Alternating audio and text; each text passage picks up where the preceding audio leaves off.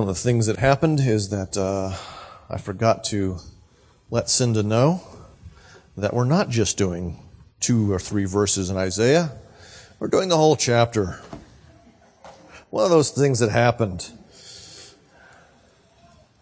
This is actually was initially a series that I did back in 2004, and one of the joys of being a pastor, I use that term loosely, is Advent season, because you feel a need to have an Advent series, and there's only so many Advent series you can create.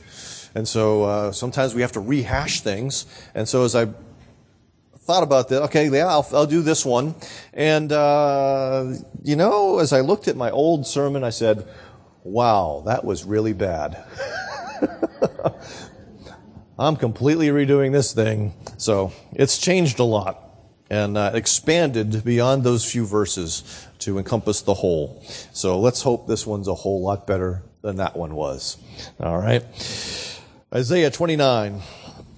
Ariel, the city where David encamped. Add year to year. Let the feasts run their round. Yet I will distress Ariel.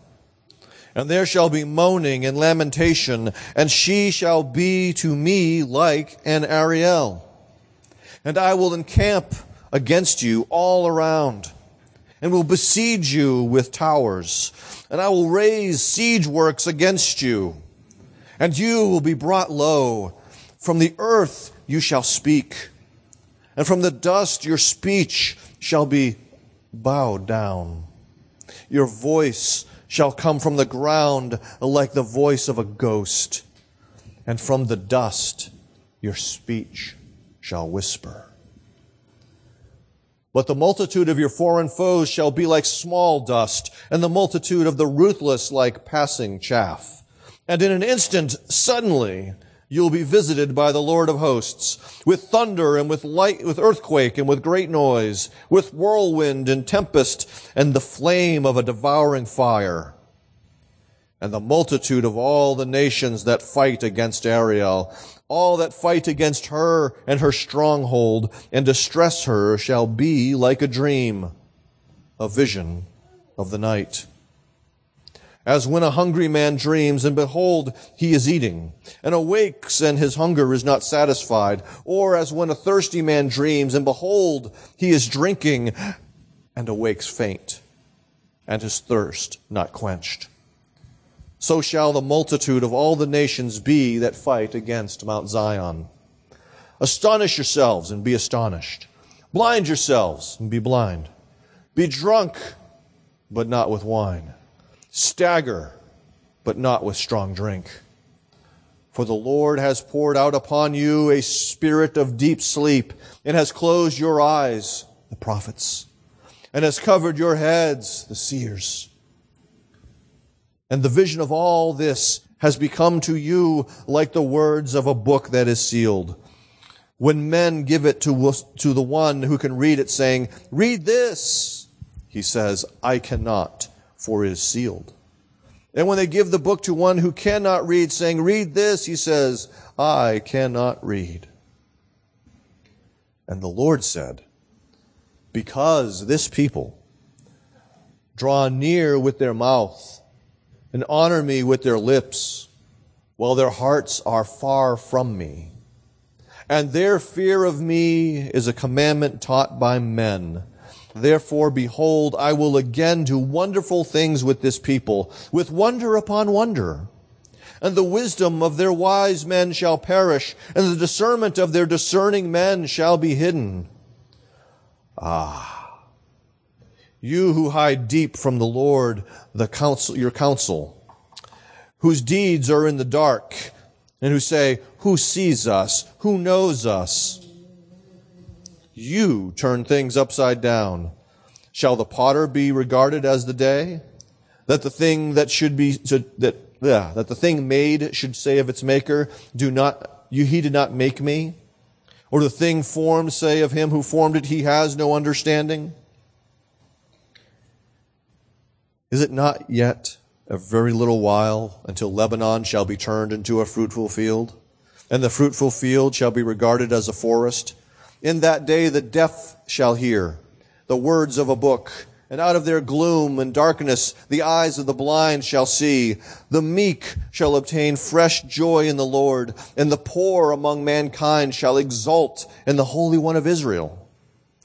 For the ruthless shall come to nothing, and the scoffer cease, and all who watch to do evil shall be cut off, who by a word make a man out to be an offender, and lay a snare for him who reproves in the gate, and with an empty plea turn aside him who is in the right. Therefore, thus says the Lord, who redeemed Abraham concerning the house of Jacob, Jacob shall no more be ashamed, no more shall his face grow pale. For when he sees his children, the work of my hands in his midst, they will sanctify my name. They will sanctify the Holy One of Jacob, and will stand in awe of the God of Israel. And those who go astray in spirit will come to understanding, and those who murmur will accept instruction. May God bless the reading of his word this morning. Come, O Lord, stir our hearts, call us back to yourself. Kindle your fire in us and carry us away. Let us smell your fragrance and taste your sweetness. Let us love you and hasten to your side, as our brother Augustine prayed. Amen.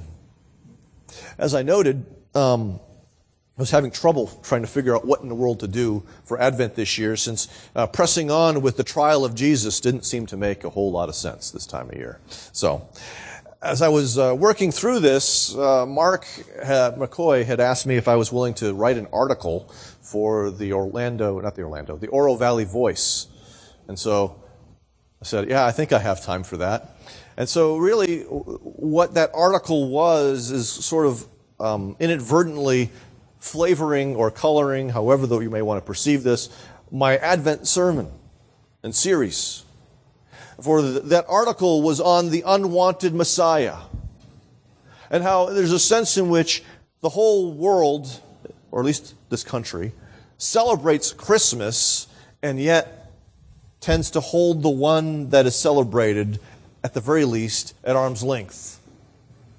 That this Jesus, whom the Scriptures teach as God who became man, is essentially the unwanted Messiah.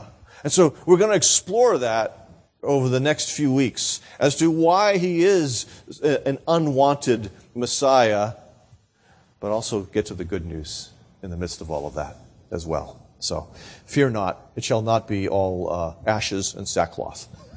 Should be very little of that, I hope. But nonetheless, because it's odd to sort of not want a baby, isn't it?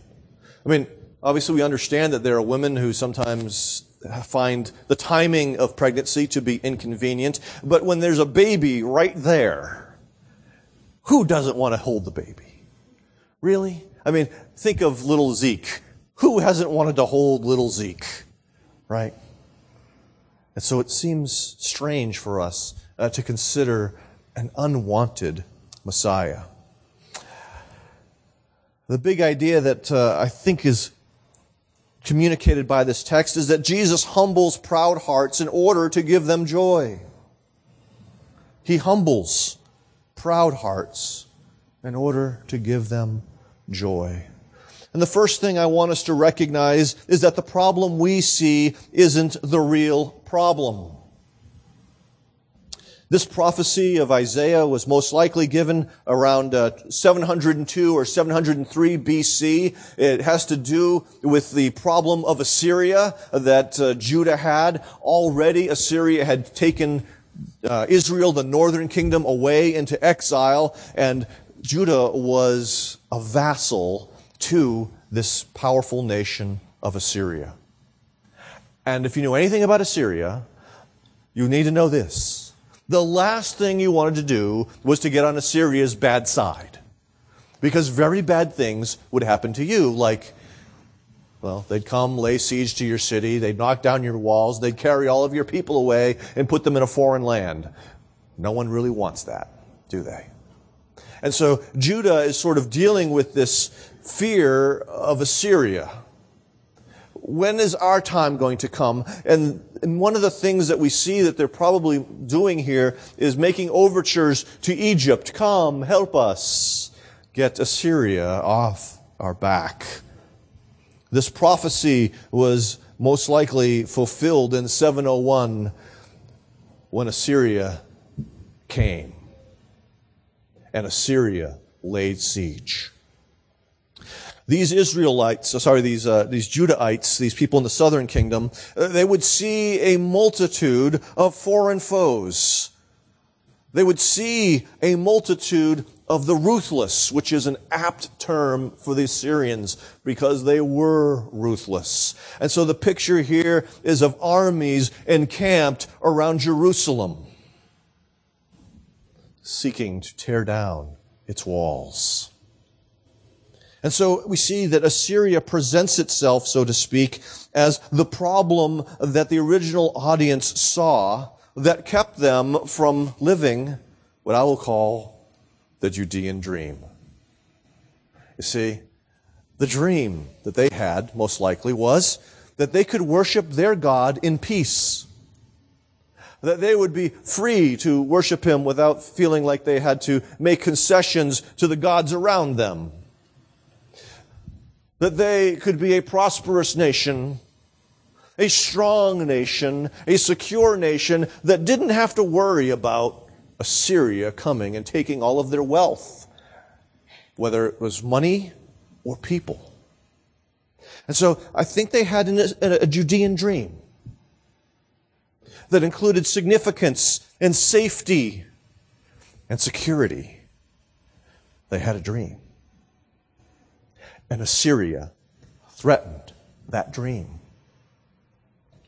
And so for them, it appeared that Assyria was the problem. And that if God would just get rid of Assyria, then everything would be okay. Right? As we saw from our reading in Matthew, Jesus quotes this passage to the people there. And so this had some application to them as well. And if we were to think about them, so to speak, their problem was not Assyria, because Assyria was long gone. God had, in fact, gotten rid of Assyria. But Rome was their problem. Rome was not at the gate waiting to get in. Rome had already gotten in, and they were now under subjugation of Rome. And many people wanting to live the Judean dream, part of it was free of Rome, free of Rome. If only we could be free of Rome, then everything would be okay. Let's think about us today. What do we look at and see as the real problem? In many ways, it depends on who you are. But all of these will be tied into safety or security, significance, prosperity. For some people, they think the real problem is ISIS. If only God would do something about those terrorists who are forming this Islamic State, if only God would fix that, all would be well. Some of us think the problem is the politicians. If only the earth would open up and swallow all of them, all would be well. Others might perhaps think that climate change is the big problem. There are certainly a few politicians who think that it's the big problem. Some people think it's the police. That if only we would get rid of the police, there wouldn't be a problem. And I wouldn't want to see what would happen if that happened. Refugees. Some people think refugees are the big problem. Some people think unwanted children are the big problem. Whatever you think the problem is, that will determine the kind of Messiah that you want, that you seek, that you receive. And it will also indicate whether you receive the real Messiah. We tend, unfortunately, to try and make Jesus into the shape of the Messiah that our problems need. We tend to make him into a politician, or perhaps a soldier, or perhaps a doctor. But Isaiah would tell you, if he were sitting in this room, that the problem that you see isn't the real problem, however much you want to believe it is. And so when we fail to see the true problem, we find that Jesus isn't the Messiah that we want. Secondly, the problem God sees is the real problem. What is it that God sees? That if we could sum this up through this passage up in one way, it would be that Judah's biggest problem was Judah. They were their own biggest problem. In the same way, we are our own biggest problem. That's sort of an undeniable thing, I would imagine. Let's see how it kind of plays out a little bit in this prophecy of in Isaiah 29. He starts off in this very odd fashion by saying, Ariel, Ariel, which is not a name that you find used really anywhere else of the city of Jerusalem. We do find it in Ezekiel 43, so we understand precisely what this term refers to, and it is the altar hearth. We see that from the context in Isaiah 43, and the altar hearth, 4 cubits, and from the altar hearth projecting upward 4 horns. And so Ezekiel is describing what the altar is supposed to look like, and in the center is the hearth where you burn everything, like the hearth of the fireplace. Okay? It's where everything gets burned up. And so when he's saying Ariel, Ariel, he's pointing to Jerusalem as if it was an altar hearth. And this, I believe, means a couple of things. First, what they think it means, and what God means. What they think it means is that we, Judah, Jerusalem, we have the true worship. We're not like those northern people who got carted off with all their corrupted and impure worship. We got it down because we have the true city. We have the true temple.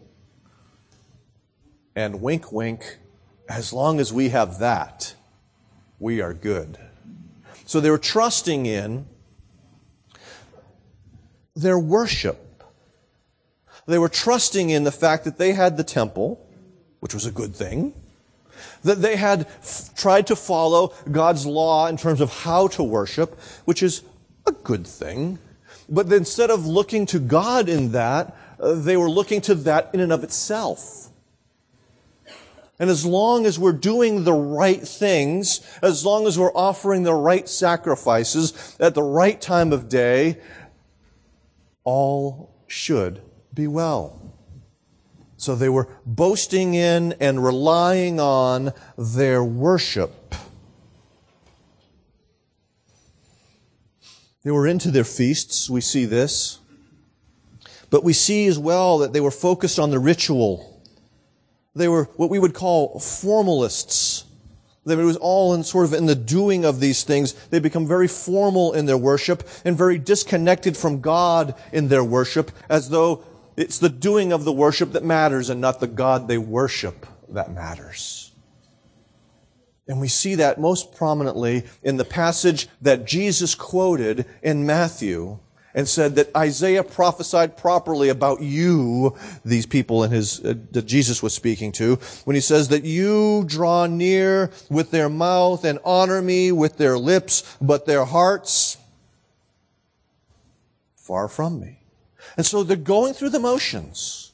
They're saying the proper prayers. They're being in the right place at the right time. They look like they're honoring God. In our context, it would be they're showing up on Sunday. They're standing when they're supposed to stand. They're sitting when they're supposed to sit. They're singing when they're supposed to sing. but they're not engaging God because their hearts are somewhere else. As we think of the many sins that Judah struggled with, that we see in Isaiah and Ezekiel and Jeremiah, one of those things that comes up again and again is Sabbath breaking. Meaning, instead of engaging God with worship, what they were doing was thinking about business. Their kingdom. And that's God's kingdom. And so their hearts were disconnected from Him while doing the very thing that they're supposed to be doing with God. It's sort of like if I'm supposed to be with my wife, holding her hand, stroking her hair, showing attention and love to my wife, but my mind is somewhere else if I'm thinking about the Red Sox. It looks like I'm being attentive and caring towards my wife, but really my heart belongs in Boston. Okay? That's them. And the frightening thing is that can be us. I'm sure your heart is not in Boston, but it's someplace. And when it's supposed to be with God, it can't be someplace else. John Newton notes that experience testifies that a long course of ease and prosperity without painful changes has an unhappy tendency to make us cold and formal in our secret worship, and I would add our public worship. That when life is really easy, we see this. It's told to us in Deuteronomy 8 that when we get good stuff, when we prosper, we tend to become proud and forget our God. And that is all that it is. It's played out here in Isaiah 29. They were at one point prosperous in recent history. They had gotten proud and they forgot God. But they still went through the mechanics of worship. Not only is Jerusalem called Ariel, but we know precisely that it's Jerusalem because it says where David encamped. And so they boasted as well, not just in their worship connected with Moses, but also in the kingship of David. We are where David ruled. David's on our side, so to speak, if he was still alive. But, they're resting in the city of David instead of the God of David. So they think they're in a magical place where bad stuff can't happen to them, like what happened to the northern kingdom. We can't be carted off because we're in Jerusalem.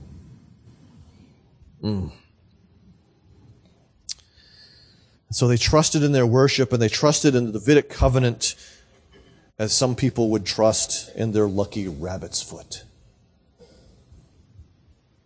Like it was some magical thing that would take place. And so Isaiah continues to essentially say that in reality they are blind, they're drunk, they're sound asleep. And this includes the prophets, the very ones that should have been sounding the clarion call of repent, repent.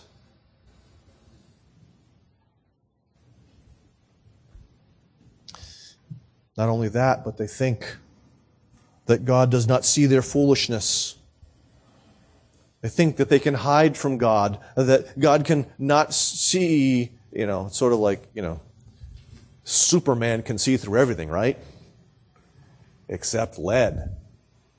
And so it's as if they're in some leaden bomb bunker, thinking, God can't see what we're plotting today.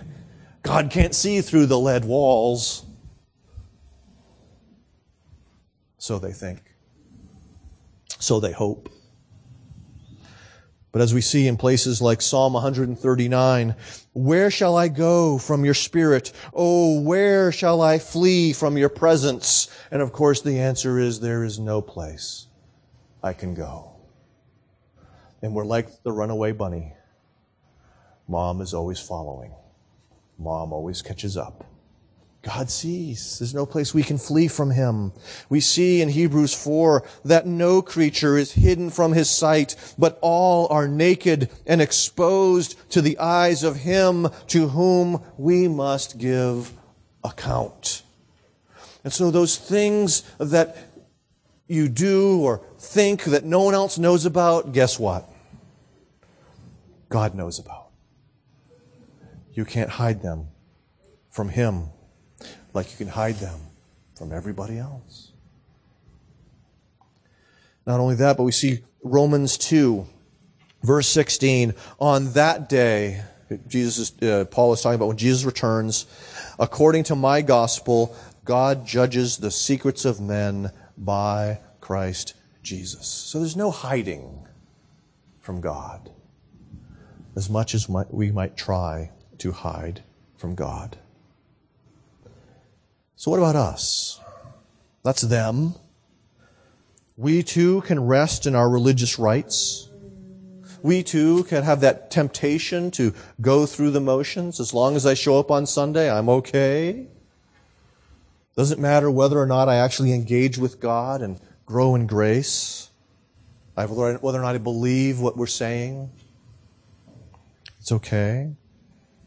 Some people might have an assurance, a false assurance in their baptism. It's okay, I've been baptized. You must believe in that which your baptism declares to you. People might think that it's okay to not be engaged. But we can also rest in religious leaders. In his commentary on this passage, Calvin notes, of course, remember this is during the Reformation, and he says, oh, this is just like the papists. Okay? They're thinking that as long as they have a pope, they're all okay. And there are some Protestants to whom we should say, or could say, as long as they have Calvin, they think they're okay. Calvin did not die for you. I love John Calvin. I might not have liked him if I met him. I don't know. But Calvin did not die for me. We might rest in our political leaders, or try to. If only we have the right guy in office, all will be well. We might rest in our citizenship or any number of other idols that we think will get us the American dream. God sees the real problem in our lives. And the good news is that He sent a Messiah that is suitable to the task for the real problems, not the fake problems. So thirdly, this is the bad news and the good news. It's all wrapped up in one. But Messiah humbles hearts by reversing circumstances. He humbles hearts by reversing circumstances. And that's why I've called this part of the Unwanted Messiah the humbler of hearts. And that's part of why He's unwanted. Who wants their heart humbled? Oh, I don't see any hands in the air. Let's see what God says here. He says, I will distress Ariel. It is not really the Assyrians who are the problem. It is not really the Assyrians who are waging war on Jerusalem at this point in time. It is God Himself who surrounds Jerusalem with towers. He's just using Assyria to do it. And He's turning Jerusalem into a hearthstone, not in the sense of a place of proper worship, but He's going to burn it to the ground. Now, this doesn't happen by the Assyrians. God is going to relent when it comes to the Assyrians. But Jerusalem is going to be like an altar hearth, and Judah is going to be like a sin offering. And here we see the horrible price of idolatry, of looking for our security, for our significance, for our satisfaction someplace other than God Himself. So, that's the bad news. That Jesus really is, I believe, willing to burn your house down, metaphorically, to get your heart.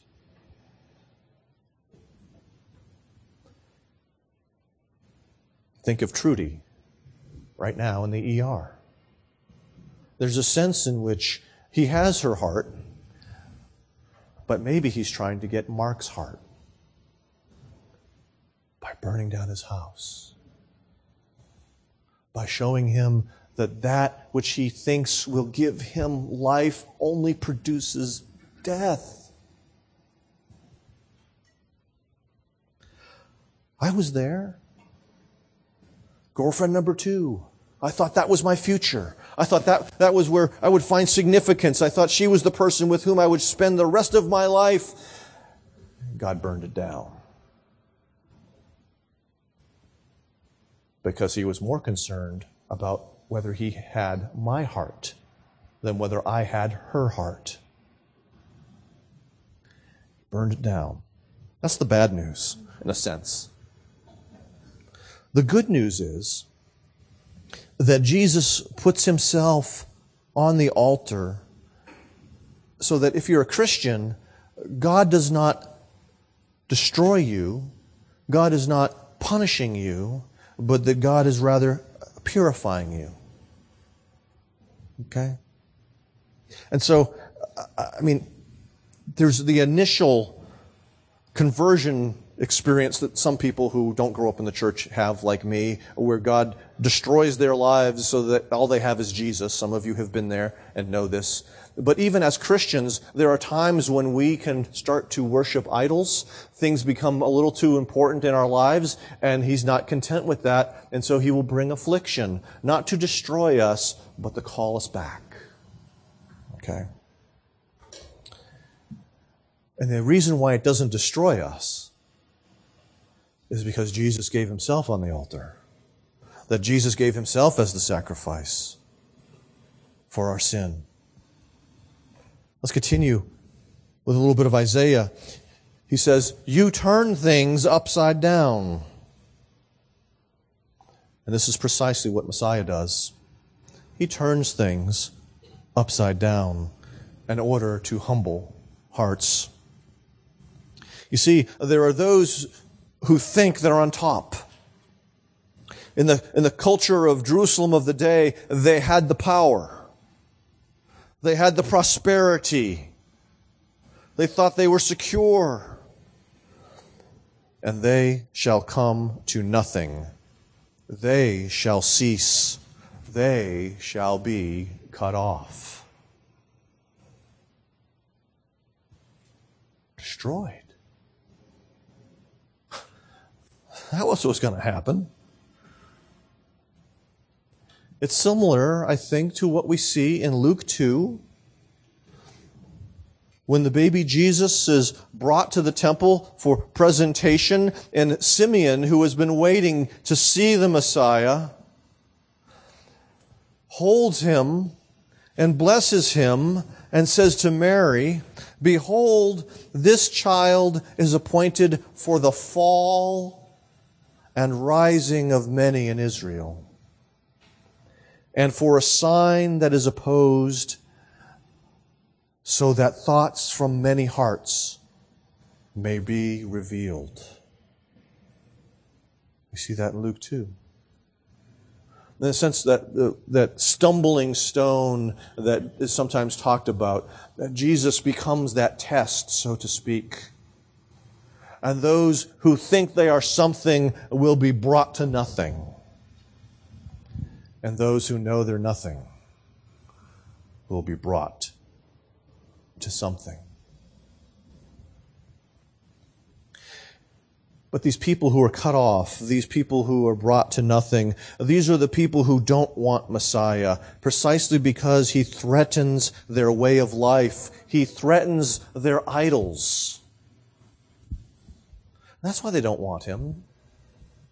That's why so many people in our culture really want nothing to do with the real Jesus, because he threatens the status quo in their lives. He threatens the things they look to for security and for satisfaction and for significance, because he wants to be the one they look to for security and satisfaction and significance. So he threatens their understanding of life. And they, in a sense, go down with the ship.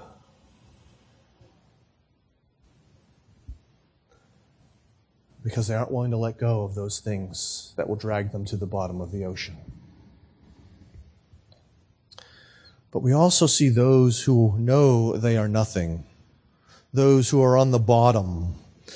What Isaiah calls the meek and the poor. Alec Motyer talks about this. He says, the humble, or meek, are the underdogs. Those who are at the bottom of life's heap. Everyone wants to sign up for that one, don't they? Jesus put me at the bottom of the heap of life. No. We all want to be at the top of the heap. Or at least near the top.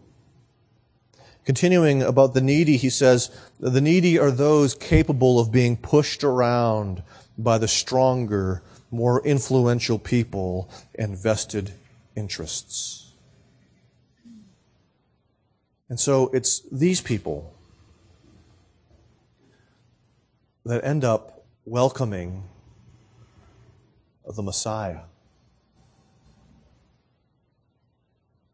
1 Corinthians chapter 1. Paul is reminding them, not many of you were noble. Significance. Not many of you were wise. Not many of you were rich. In other words, most of the people who were in the Corinthian church would be characterized by humble or needy.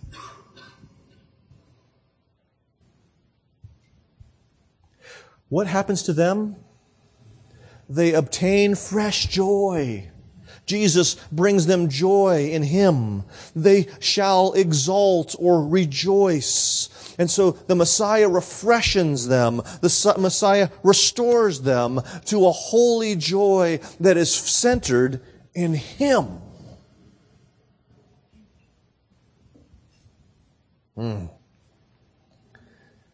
So we see a big contrast between those that Jesus raises, R-A-Z-E-D,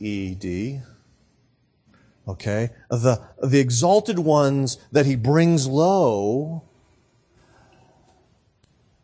and the humble that He raises, R-A-I-S-E-S,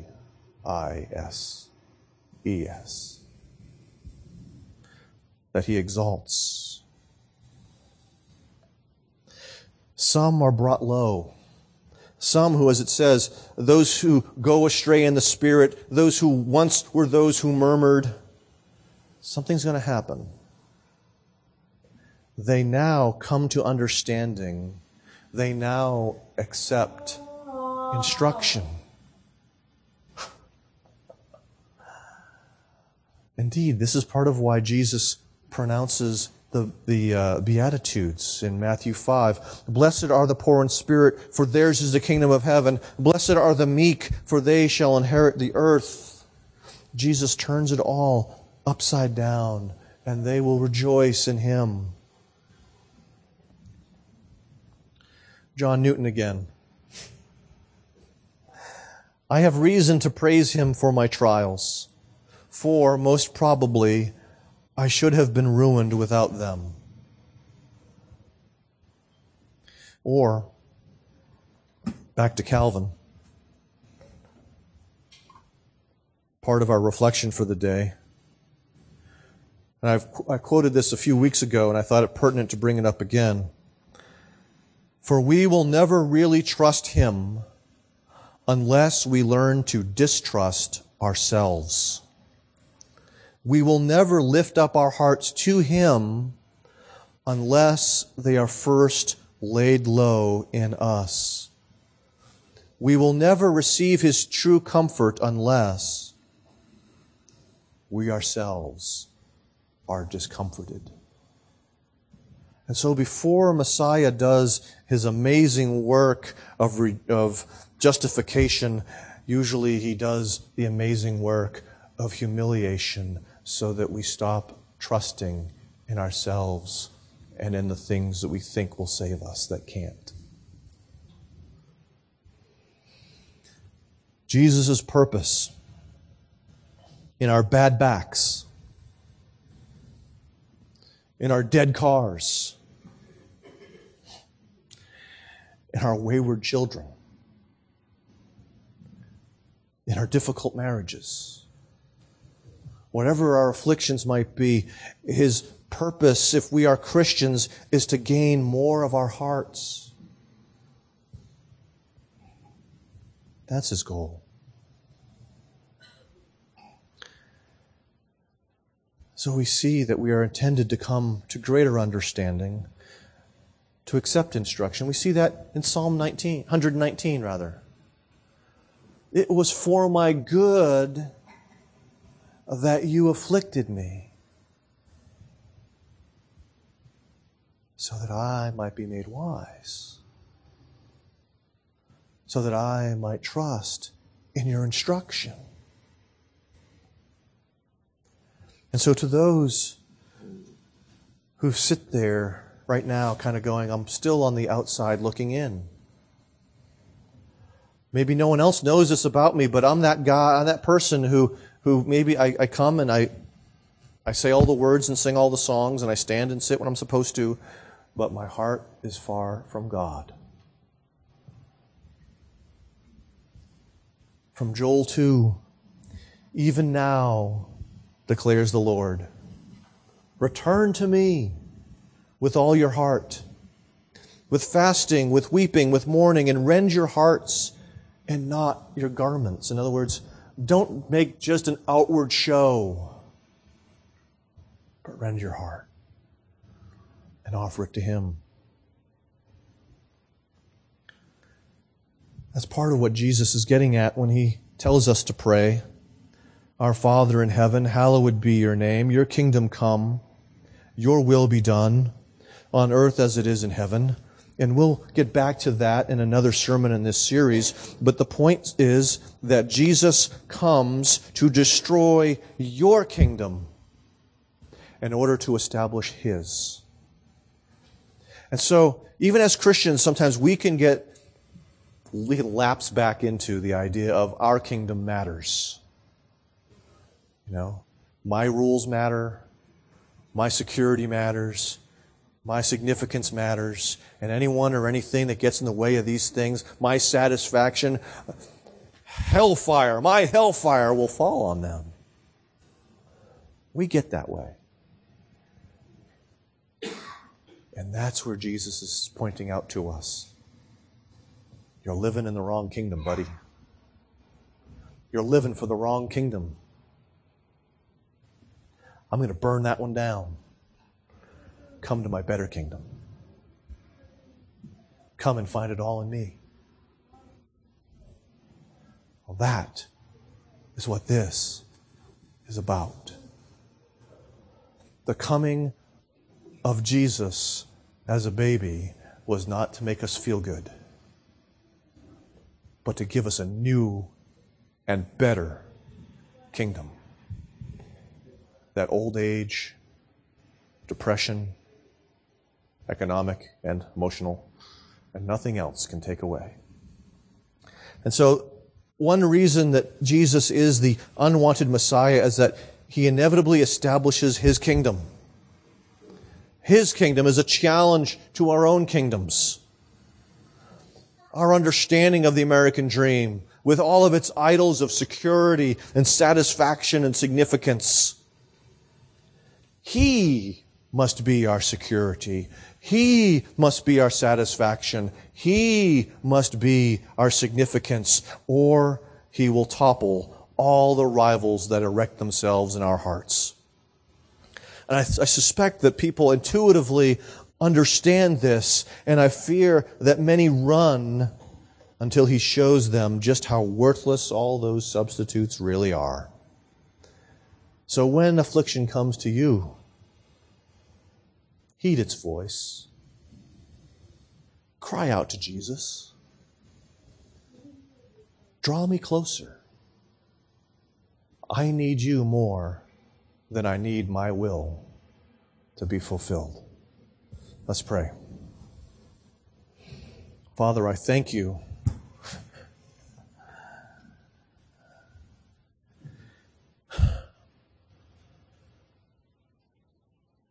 that for those upon whom you have set your love, nothing will stand in the way, and that you will allow nothing to stand in the way. And so, Father, these afflictions are designed not to drive us from you, but to drive us back to you. Not that we would experience loss, but that we would experience greater gain. And Father, that only happens when we have faith in you. That only happens when we trust you and we have a default to not trust you. And so we ask that the Holy Spirit would come and enable us to trust you. To trust you when things don't seem right. When things seem upside down. To know that you are at work. That this is exactly what we needed to bring us to where you intend us to be. So help us to trust not only in your power, but also in your goodness, in your mercy and compassion.